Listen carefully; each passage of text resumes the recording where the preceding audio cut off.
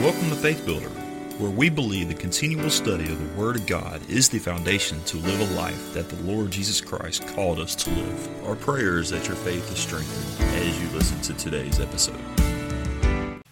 If you study the book of Job, the Bible demonstrates some pretty amazing concepts that help us to understand the spiritual realities that we deal with.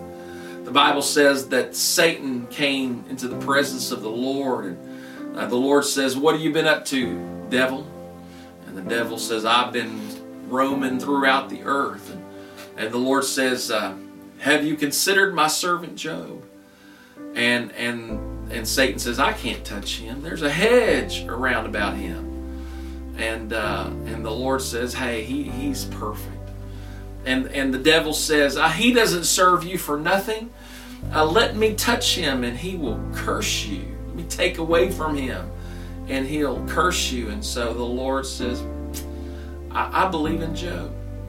You're on. You can do anything you want to do. You just can't touch his body." And so the Lord created a space in the hedge of protection, and Satan went in, and in a day, Job lost all his kids, lost all his donkeys, lost practically all of his employees. He lost everything. And at the conclusion of it, the Bible says he fell on his face and cried, "The Lord giveth and the Lord taketh away. Blessed be the name of the Lord." And I could just almost see the Lord standing there with Satan, and the Lord looking at Satan said, "See, Job's a good one." And the devil just gets mad. He says, "Oh, let me touch his body and he'll curse you." And the Lord says, "Okay, I'll let you touch his body, but you can't kill him." And so Satan goes down and does his worst. The Bible says that he had boils from the top of his head to the sole of his feet. And he was in such pain that he put himself in a bed of ashes, and with the shards of pottery began to scrape his scabs. And he is in pitiful shape. His wife, who loves him, looks at him in his utter pain and says, "Oh, Job, why don't you just curse God and die?" And Job says of the Lord, he said, No, you speak like a foolish woman. I'm not going to curse God. God's been blessing me all this time. I may not know what's happening, but I will bless the Lord.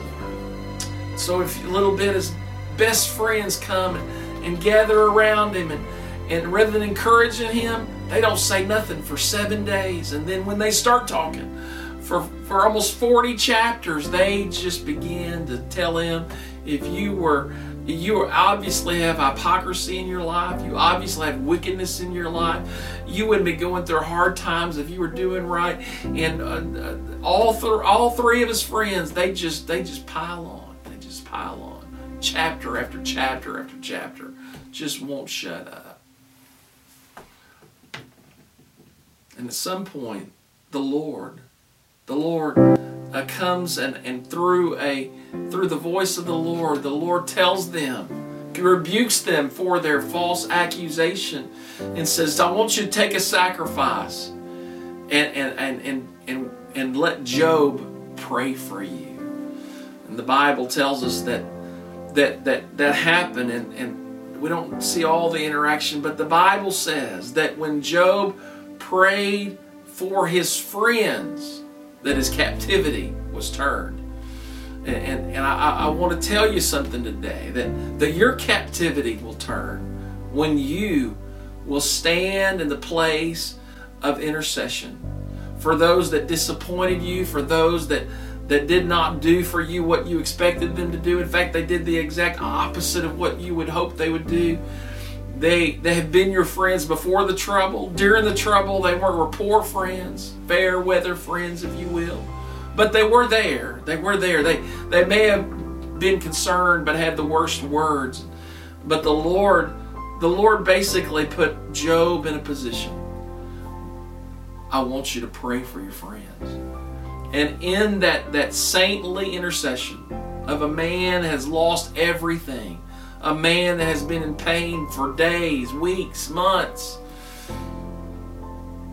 He's given a challenge. Are you going to pray for those that you feel like have despitefully spoken against you? So Job prays for them. And in that process, a divine impartation. The darkness begins to fade. The boils begin to dry up. The sun begins to shine.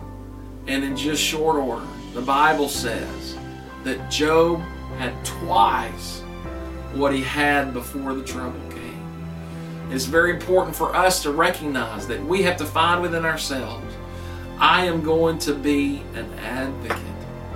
I am going to be a one that blesses other people.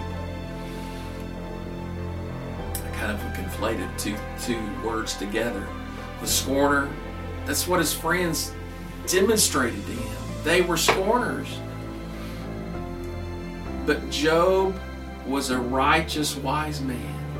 And he reflected to others, the spirit that said, I'm going to pray for you even when you don't do for me like I think you should.